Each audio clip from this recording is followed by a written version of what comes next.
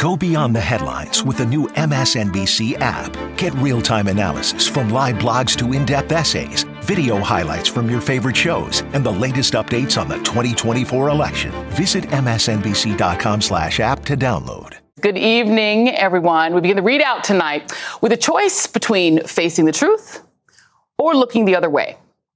On Thursday night, ABC, CBS, MSNBC, NBC, CNN, all will be covering the first primetime public hearings of the Select Committee to investigate the January 6th attack on the United States Capitol. That means pretty much every cable news channel and 3 of the main broadcast networks will be providing wall-to-wall coverage. Everyone except Fox News, which will stick with its regularly scheduled programming of Tucker Carlson, Sean Hannity, and Laura Ingraham. They're demoting their coverage of the hearings to the much less watched Fox Business Channel. The network said on Monday that its primetime hosts will cover the event as news warrants. The network's decision might help avoid some awkwardness for Hannity and Ingraham, who were actively communicating with Mark Meadows, Trump's chief of staff, on that violent day. In the 17 months since the insurrection, Fox News, particularly the folks in prime time, have spent hours undermining the severity of the attack on the Capitol, and even more hours painting the investigation of it as a partisan witch hunt against the former president, despite there being 2 Republicans on the committee, including Vice Chair Liz Cheney. According to Philip Bump of the Washington Post, the reason for not letting Fox viewers see the truth for themselves could simply be that playing any of the January 6th hearing would undermine that narrative. Bump writes that a group of researchers for the Center for Open Science recently published a study showing how Fox News viewers are influenced by their coverage. And when they are forced to watch a different network, they walk away with a broader sense of knowledge, and one that makes them less likely to agree with what Fox is saying. So I started thinking about that today in the context of stained glass windows and the church in medieval times. Now, stay with me for a second. Do you know why churches have stained glass windows? Those windows were the primary way for the church to spread their message about God to the poor. It was the only way they could communicate a very specific vision to a large swath of the largely illiterate masses. The pictures literally tell the stories.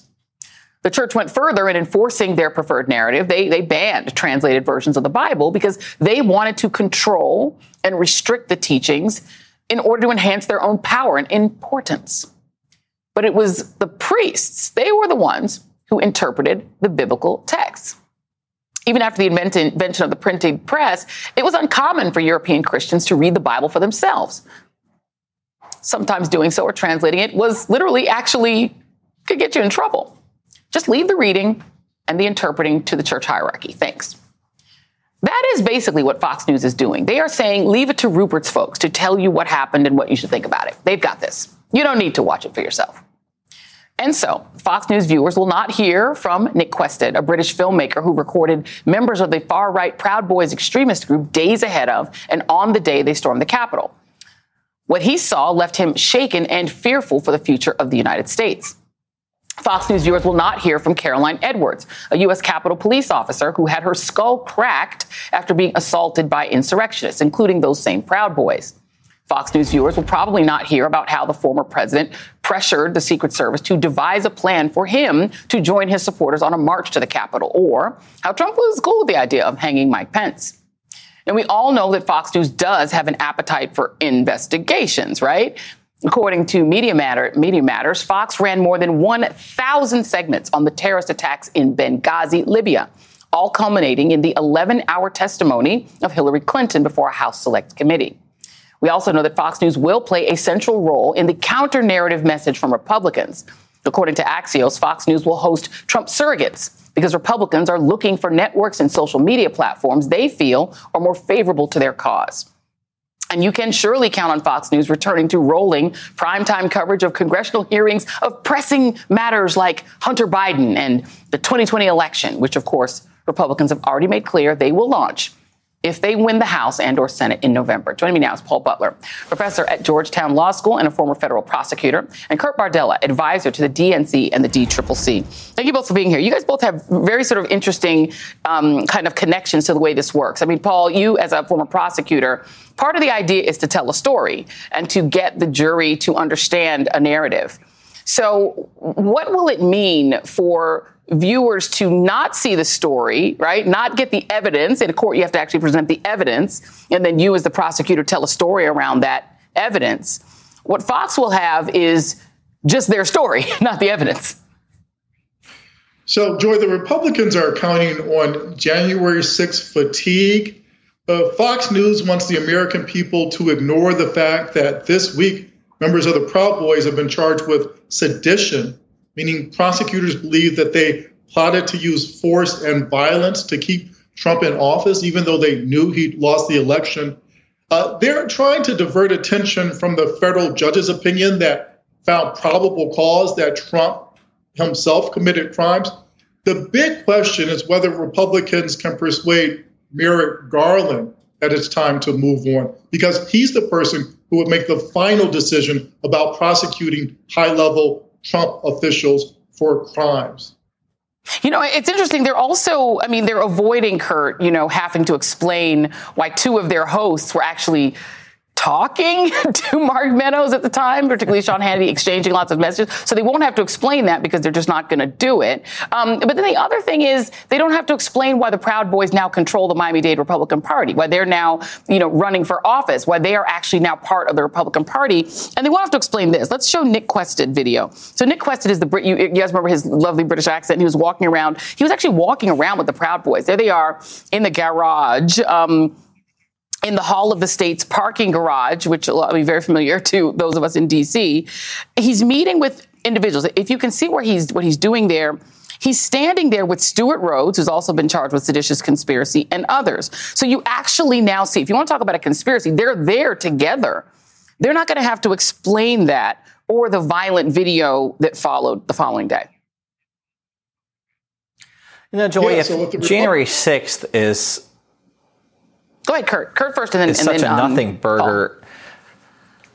If January 6th is such a nothing burger as the Republican propaganda outlets like Fox News would have us believe, then why are they going to such extraordinary lengths to hide the committee proceedings? If it's such an illegitimate showing, as they're going to be telling all of their audience that it is, then why not air it and let it speak for itself? If something is so preposterous and so illegitimate, surely their viewers are informed and intelligent enough to reach that conclusion independently after watching the proceedings. Fox is hiding it from their viewers. The Republican Party is hiding it from their audience because they know that the presentation that is going to be put forward by this bipartisan committee that features two Republicans, one of whom has the last name Cheney, pretty big Republican bona fides there, they know that this is going to be completely devastating, that all of the straw men that they've put up, all the false narratives and false flags they've tried to advance are going to come crumbling down. And it will be not by Democrat words, not by partisan words, but through the words and testimony of Republicans, of Fox News hosts, of their text messages, their emails, the depositions. It will all be on full display and it will be irrefutable. Go ahead, Paul.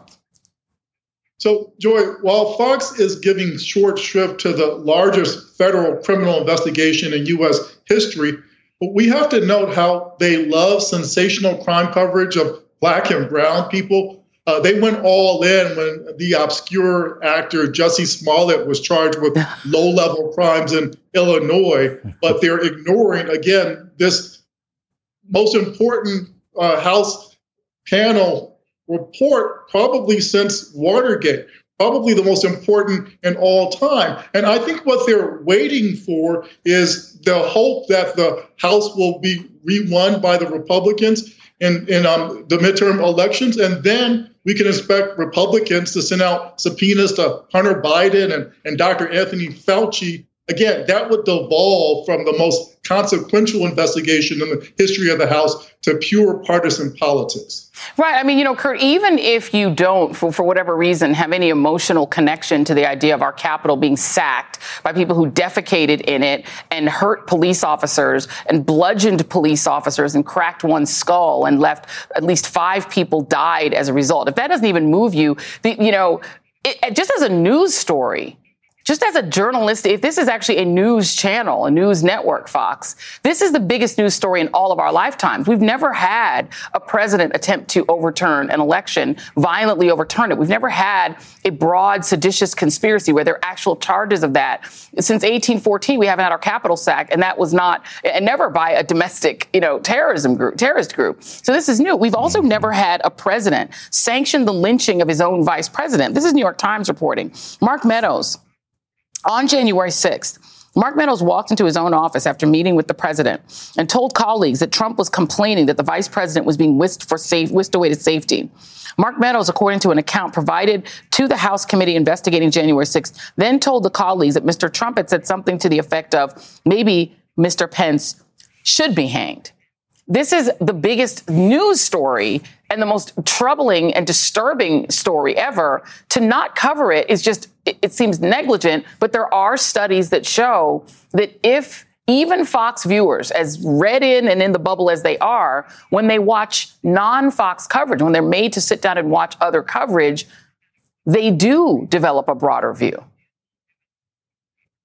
Well, and this is why, Joy, and I just wrote this in a column that was just published at the LA Times, that I think it's time that we reach the point where we stop treating Fox like a news outlet at all, because it's clearly not. They are making the conscious decision to commit journalistic malpractice by ignoring the biggest story right now, the biggest story perhaps in our entire country's history, actually, when you look at where this is all going. This is a major pivotal inflection point in the fight to salvage democracy, and they are choosing not to cover it. That's not the action of a responsible news outlet. That's not the action of a journalist. That's not the action of a reporter. That is the action of a propaganda vehicle for a political party that is determined to play a substantial role in undermining democracy as we know it. Why these people are allowed to have a White House press briefing access, why they're allowed to have a press credential to cover the U.S. Capitol, I have no idea, because I know this. If Al-Qaeda created a media outlet, we wouldn't give them a hard pass to cover our government. Why in the world would we allow the people who are egging on, fomenting, and defending insurrectionists to have that type of access? They shouldn't. And here's the thing. I mean, it's a metastasizing scandal, a metastasizing story, Paul. You now have evidence, new emails that show that a Trump election employee actually was telling Georgia Republicans to hide their efforts to put forth fake electors, to put up fake electors and essentially ensure the end result that they wanted, a win for Georgia for Trump. They said it'll be hampered unless we have complete secrecy. So you had a fake elector scheme in multiple states that they were attempting to literally substitute the votes of tens of millions of people for their own decision that Trump should win. Just as a legal matter, it's horrific. It's hard to ignore that as a journalistic matter as well. Joy, the Trump campaign wanted to ignore the actual voters and install fake electors in 7 swing states who would vote for Trump even though he lost. And remember, in Georgia, Biden's win had already been certified and reconfirmed after a recount and after court cases. So secrecy, when this guy tells these fake electors, keep it on the down low, don't tell anybody. Secrecy prompts the question from prosecutors, what are you trying to hide? Who are you covering up for?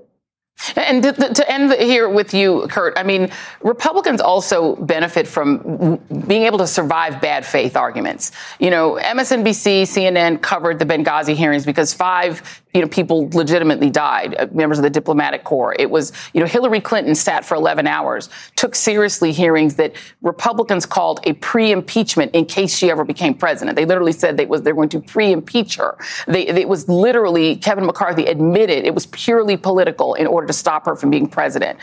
Yet they know that if they were to be in a position to have those gavels, the Democrats aren't going to just ignore the subpoenas and say, and invent some executive privilege and do the things that they do. And I'm wondering if they're overly benefiting from the kind of the bad faith that's allowed, including, I have to say it, even by the way they're covered in the media. Well, this is the thing. And I remember back in the day when Steve Bannon would refer to this as the Achilles heel of the Democratic Party and really the Achilles heel of the media ecosystem, that the Republicans could manipulate the media because they know that by being bad faith actors, they'll ultimately be rewarded, that the media cannot help themselves but view this as a conflict between two sides of the same coin presented in equal weight with equal value, when you and I both know that's not the case at all. The extreme of the right and the progressive left are not two sides of the same coin. One is trying to destroy democracy. That's the end of the story and the end of the conversation. And Republicans continually get away with it because the media lets them. I have to say that I think this could be a turning point, if this is truly exposed, as we are told by Jamie Raskin and others, as a conspiracy that went all the way to the President of the United States and throughout the Republican Party, including elected officials, to literally turn our democracy upside down and destroy it. Hopefully that bad faith will no longer be allowed. We shall see. Thank you, Paul Butler, Kurt Bardell. Appreciate you both. Up next on the ReidOut, powerful words at the White House about the Uvalde victims from a native son, actor Matthew McConaughey. Maite wore green high-top Converse with a heart she had hand-drawn on the right toe because they represented her love of nature. Camilla's got these shoes. Can you show these shoes, please? Wore these every day. Green Converse with a heart on the right toe. These are the same green Converse on her feet that turned out to be the only clear evidence that could identify her after the shooting. How about that? This, as the Senate appears to be moving closer to a deal on guns. But will it really address what victims' families want?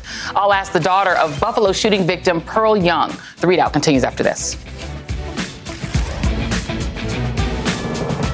Today and every day, Planned Parenthood is committed to ensuring that everyone has the information and resources they need to make their own decisions about their bodies, including abortion care. Lawmakers who oppose abortion are attacking Planned Parenthood, which means affordable, high-quality, basic health care for more than 2 million people is at stake. The right to control our bodies and get the health care we need has been stolen from us. And now, politicians in nearly every state have introduced bills that would block people from getting the sexual and reproductive care they need. Planned Parenthood believes everyone deserves health care. It's a human right. That's why they fight every day to push for common-sense policies that protect our right to control our own bodies and against policies that interfere with decisions between patients and their doctor. Planned Parenthood needs your support now more than ever. With supporters like you, we can reclaim our rights and protect and expand access to abortion care. Visit PlannedParenthood.org/future. That's PlannedParenthood.org/future.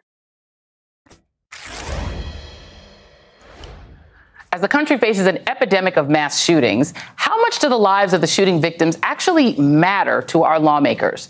That is the exact question that Garnell Whitfield asked senators this morning.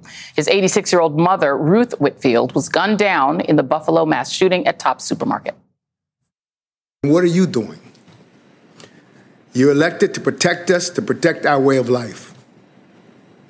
I ask every one of you to imagine the faces of your mothers as you look at mine, and ask yourself, is there nothing that we can do? My mother's life mattered. My mother's life mattered. And your actions here today will tell us how much it matters to you. It's the same question that has been asked time and time again as mass shootings are followed by thoughts and prayers and no meaningful actions to prevent the next one. We're being told that this time will be different. A bipartisan group of senators continue negotiations over what, if any, reforms can muster 60 votes from a Senate that includes at least 50 lawmakers who seem to spend more time cowering in fear of the NRA and its supporters than legislating solutions. After meeting today with President Biden, Democratic Senator Chris Murphy told reporters that he remains optimistic that a deal can be reached by the end of the week, and that it might even include some of the items that the president laid out during his primetime address on gun violence last week. Republicans, by and large, have come out against almost everything the president asked for. Yesterday, the lead negotiator for Senate Republicans, John Cornyn of Texas, tweeted that making gun laws more restrictive wasn't going to happen, and that he doesn't even want expanded background checks, something nearly 90% of Americans, including most gun owners, support. Some states are stepping up to do what Congress is failing to accomplish, however. Yesterday, New York's Democratic Governor Kathy Hochul signed legislation that not only raises the age to buy semi-automatic rifles from 18 to 21, but also bans most civilians from purchasing bullet-resistant body vests and revises the state's red flag laws. Meanwhile, some red states want to ignore the gun problem altogether. Republican Governors Ron DeSantis of Florida and Brian Kemp of Georgia are implementing new school safety plans that somehow do not mention guns at all.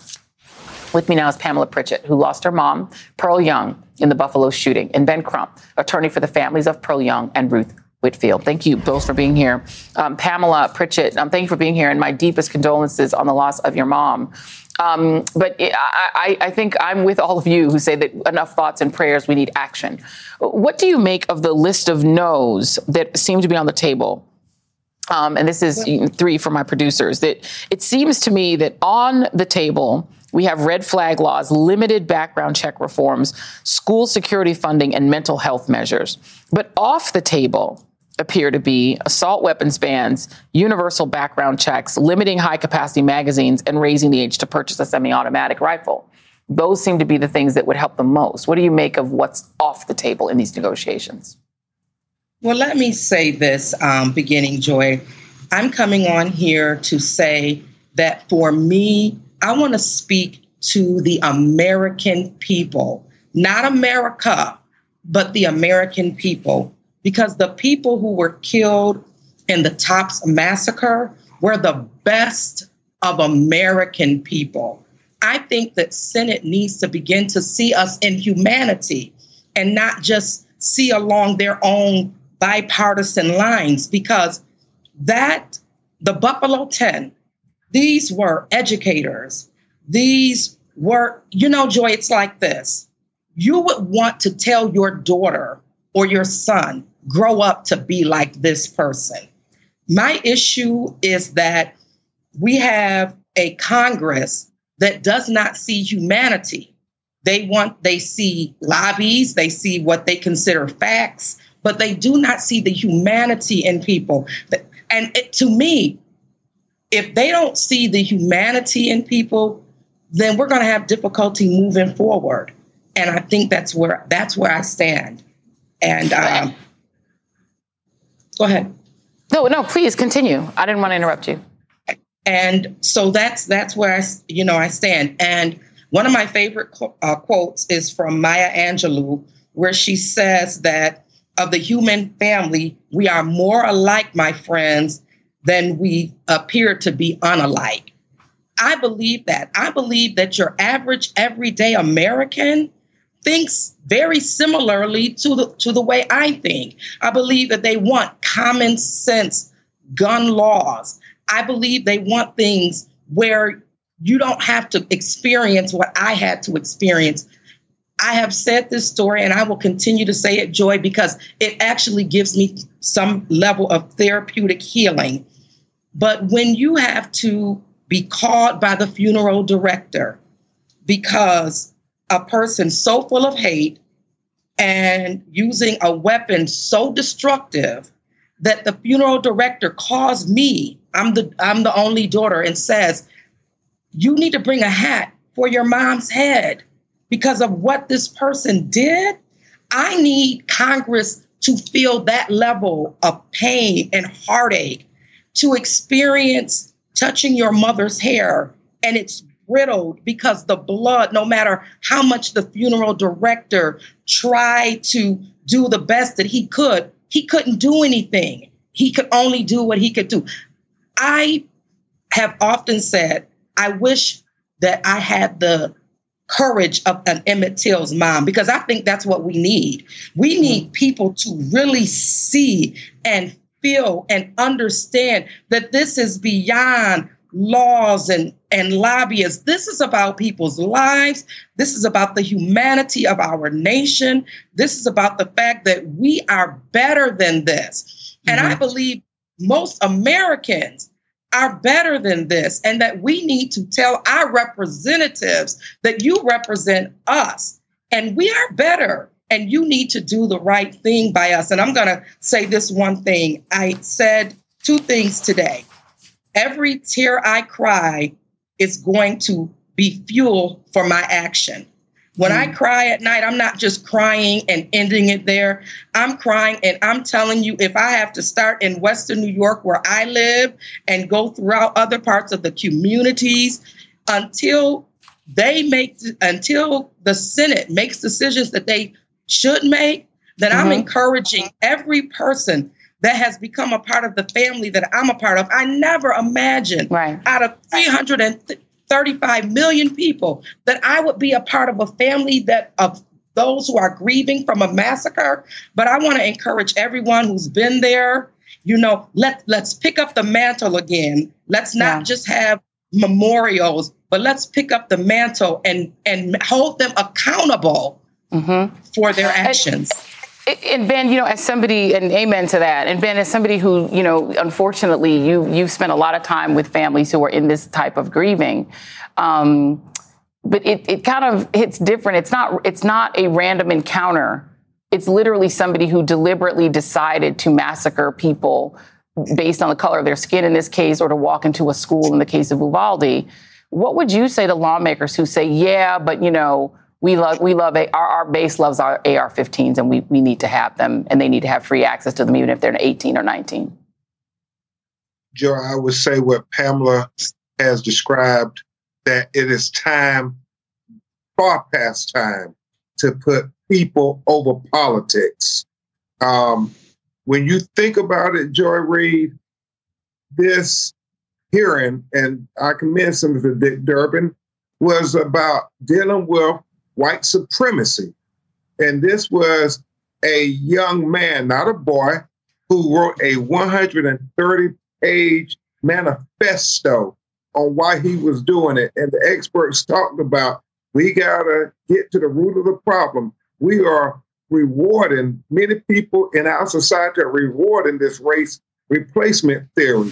And until we have serious conversation about not rewarding that, it's going to continue to happen. And Senator Durbin said the previous administration stopped the mandate for the Justice Department to investigate and report on white supremacy. And we have to have that passed. The Senate must vote, at least vote. Pamela Pritchett, you preached a sermon tonight. I thank you for being here and being with us. And again, I'm sure your mom was an amazing person. She obviously raised an amazing daughter. Ben Crump, my friend, thank you for always being here for us to help make sense of the senseless. Thank you. Still ahead, the Star Wars universe faces a new Phantom Menace. No, not a new attack from the Federation. It's fandom freakouts over multiracial casting. But first, the war over Ukrainian grain that's worsening a global food crisis. Stay with us. Hi, I'm Jonathan Capehart, and I'm excited to share some great news. Both the Saturday Show and the Sunday Show are available as a podcast. Every weekend, I look forward to bringing you the most important political news and the newsmakers who are creating policies that affect your life. For me, it's all about the conversation. That's when news is revealed and understanding begins. Search for Saturdays and Sundays with Jonathan Capehart and follow. It's Monday night. It's Monday, everyone. Happy to have you here on this Monday night. Lots of news to get to tonight. Make more of your Mondays on MSNBC with Jen Psaki and Rachel Maddow back to back. If you were talking to a voter, what would you say to them about why this case matters to them? Was this the kind of proceeding you would expect in a typical New York DA's case, or does this really feel different? Inside with Jen Psaki at 8 p.m. Eastern, followed by The Rachel Maddow Show at 9, Mondays on MSNBC. Monday night.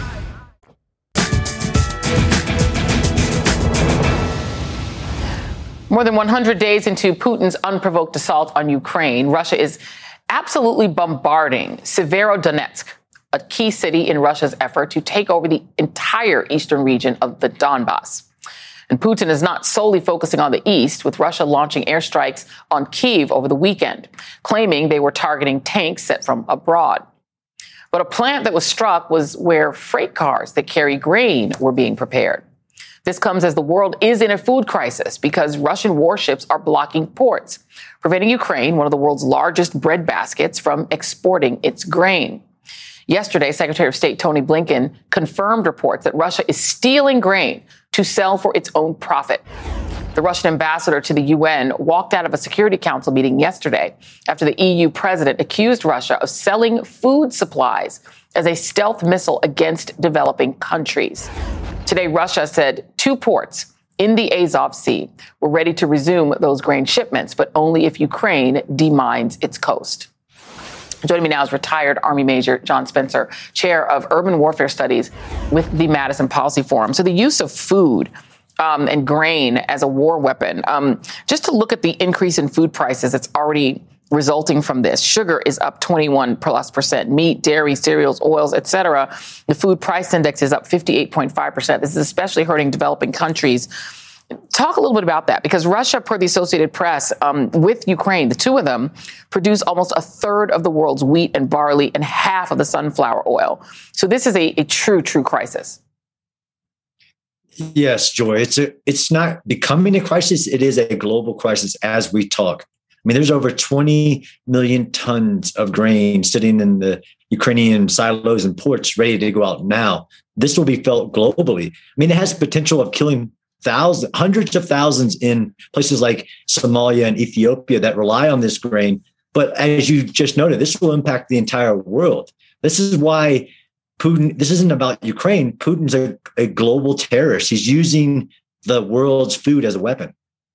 And stealing the grain that, where the money rightfully belongs to the Ukrainian people. I mean, as this thing drags on, not only the theft, but the violence. We have reporting today that more than 1,000 Ukrainians, they're prisoners from Mariupol, one of the most besieged cities in the world right now, or in Europe at the least, have been sent to Russia for investigation. President Zelensky is warning that this winter is going to be extremely difficult. You have the possibility of everything, inability to sell gas, inability to feed themselves. What's going to happen as this thing just drags on and on? It literally is genocide. And we've known that from photos of like Bucha and things like that. But just like you said, the thousands of people, the children, Joy, that have been removed out of Ukrainian and put into Ukrainian or to Russian homes. This is global. I mean, there's not been a greater global threat to the world since Hitler. And much of what Putin and his military is doing in Ukraine is very similar to the Nazis, although he called the Ukrainians Nazis. This is only going to get worse. And this is why we have to continue our support at a very large scale. I don't know why Russia's on the UN Security Council. They're the biggest threat to global security since World War II. Or why, the newly reelected president of France, Macron, is saying, don't humiliate Putin. Well, why not?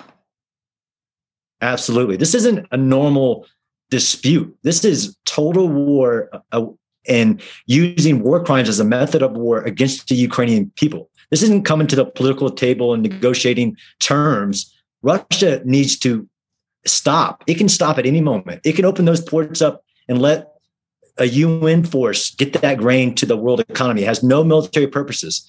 Putin is evil, and evil unchecked leads to global impact. And that's what we're seeing. What can we do about it?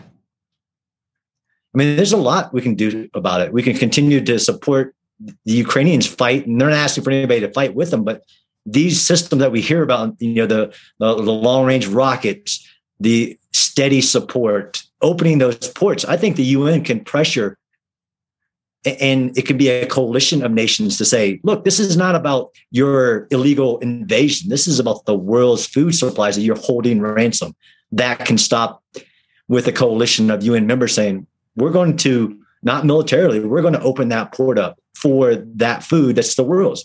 And like the reports have shown, the stealing of their grain, the credible reports, Joy, just so you know, are photos of Russian trucks taking grain out of Ukraine into Russia. That's like blood grain. It's really soaked in Ukrainian children's blood, and that's theirs. It's horrible. It is. And hopefully the world will figure out some way of making Putin back down. Major John Spencer, always a pleasure. Thank you very much, sir. Really appreciate you being here. Up next, Republicans go all in on questionable efforts to sway minority voters with pop-up community centers spreading misinformation and free giveaways aimed at drumming up votes. More next. Stay with us.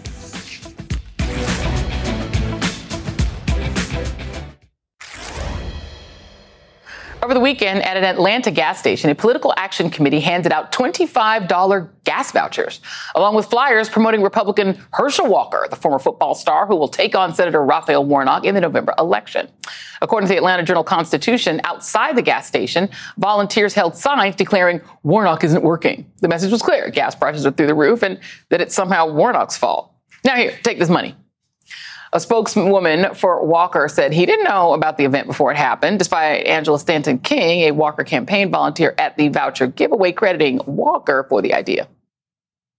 Herschel Walker decided, you know what, we're going to do this free gas giveaway for the community. I want them to know that I care. I'm coming with gas vouchers for everyone. With me now, Jason Johnson, professor of journalism and politics at Morgan State University and host of the Slate podcast, The Word with Jason Johnson. You know that was. You saw that little clip, Jason. Last I checked, I'm old enough to remember it being illegal to hand out water in the state of Georgia when it comes to elections.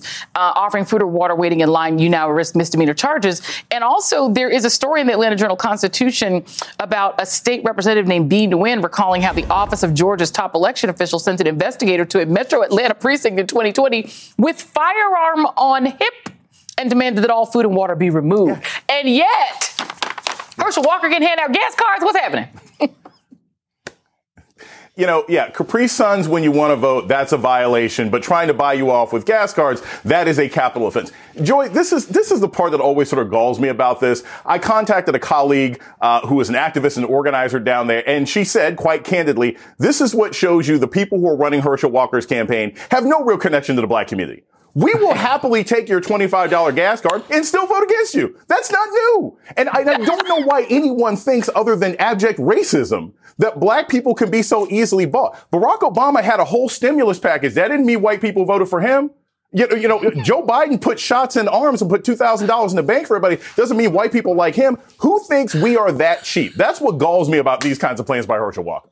What's interesting is it, as you said, and it also shows that they're not trying to win black voters over with, ideas. They're not saying, here is a better plan for your life. They're just saying, take this money. You gonna vote for Herschel? It is sort of an interesting thing. I mean, but it isn't just black people. I'm looking at all these stories that my wonderful producers put together for here. You got the stories in the American Prospect of RNCs opening community centers. They're trying to go after the Lumbee Indian population in North Carolina. They're going after Asian Americans, trying to court non-white voters all over the country. They're pursuing indigenous voters. They're doing all of these things to try to get into the community, but they're not actually speaking about the community as if they have humanity. They still talk trash about these communities, but they go in with what's in the community centers. You have to have, and Joy, you know this, you've done organizing, campaigning, you have to have community validators.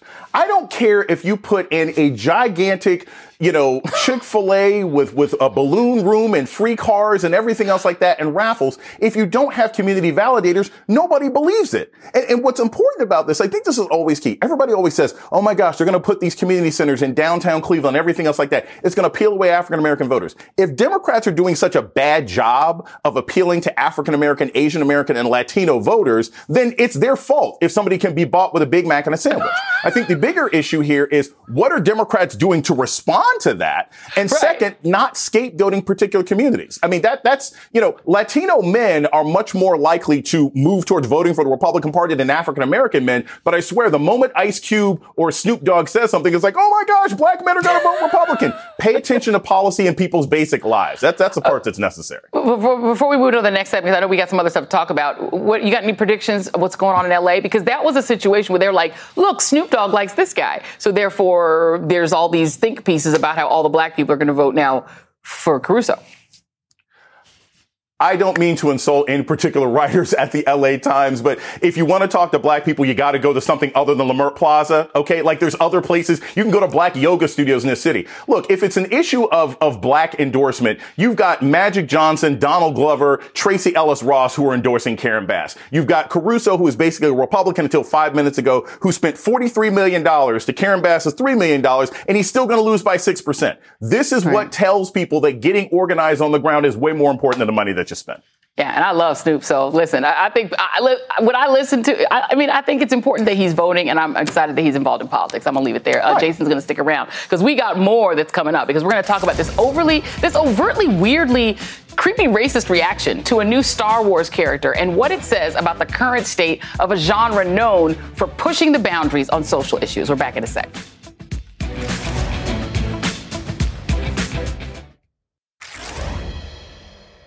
From space exploration, time travel, and extraterrestrial life, there's something inherently forward-thinking about sci-fi. It is indeed one of the most political genres, from Star Trek depicting one of the first interracial kisses on television, to literally any Octavia Butler book, to Star Wars, a space allegory for imperialism. But a subset of Star Wars fans never got the memo, as racism ripples through the galaxy over Moses Ingram, who plays a Sith Inquisitor on the new Disney Plus series Obi-Wan Kenobi. Ingram revealed on Instagram that she has received hundreds of racist messages that included degrading racist insults, threats, and slurs.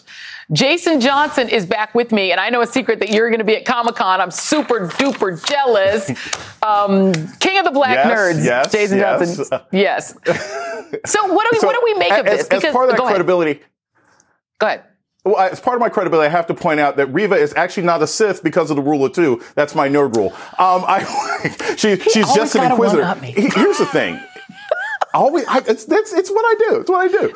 But here's the thing, Joy. It's the racism is so ridiculous. I was so excited for this segment to point this out. Behind me with all my Funko Pops, I've got all the black women from Spider-Man to Star Wars to Ghostbusters to Batman, all these African-American women. Our friend Yvette Nicole Brown was the host for the Star Wars celebration last weekend in Anaheim. So anybody who has a fundamental problem with black women being in science fiction ain't really reading science fiction. And they're just bigots who would be unhappy with anything. It's like going to a WNBA game and saying, why are all these women playing basketball? Have you not been paying attention?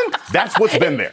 It's crazy because, you can go all the way back. I mean, Star Trek was so forward-leaning on race and trying to make, ecumenicism in terms of race and all the different species, all the different races being on that Star Trek Enterprise in both iterations. We're going to give Next Generation their share, but, I'm an original OG Captain Kirk era fan. The Twilight Zone, which was super forward-leaning in terms of social issues. Like, this genre, sci-fi is the genre that is the most woke, to use a term that the right has turned into a bad word.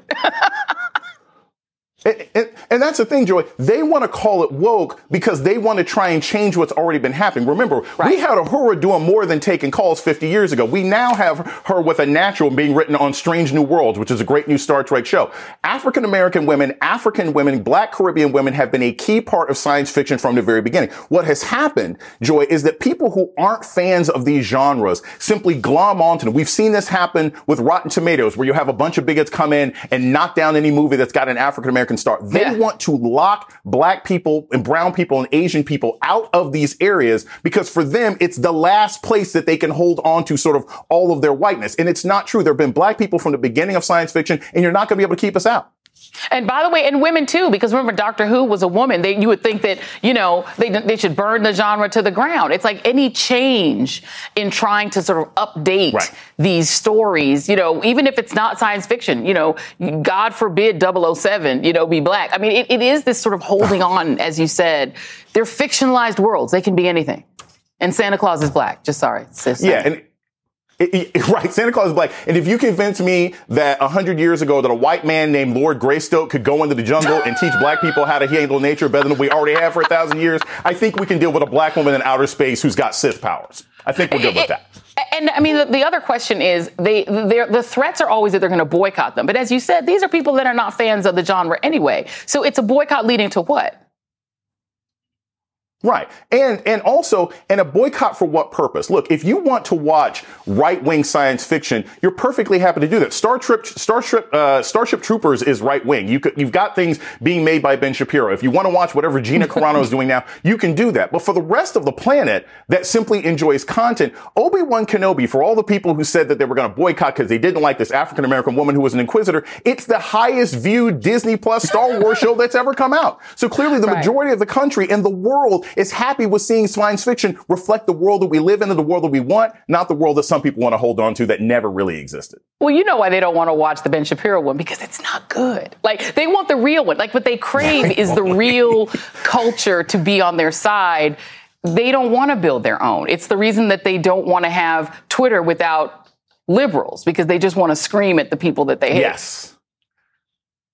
Exactly. And they don't want to be in their own universe, right? If they could create their own universe, they wouldn't, because they don't want to be there. Anyway, Jason Johnson, I'm jealous. Take me to Comic-Con with you. Thank you very much for being here tonight. That is tonight's ReidOut.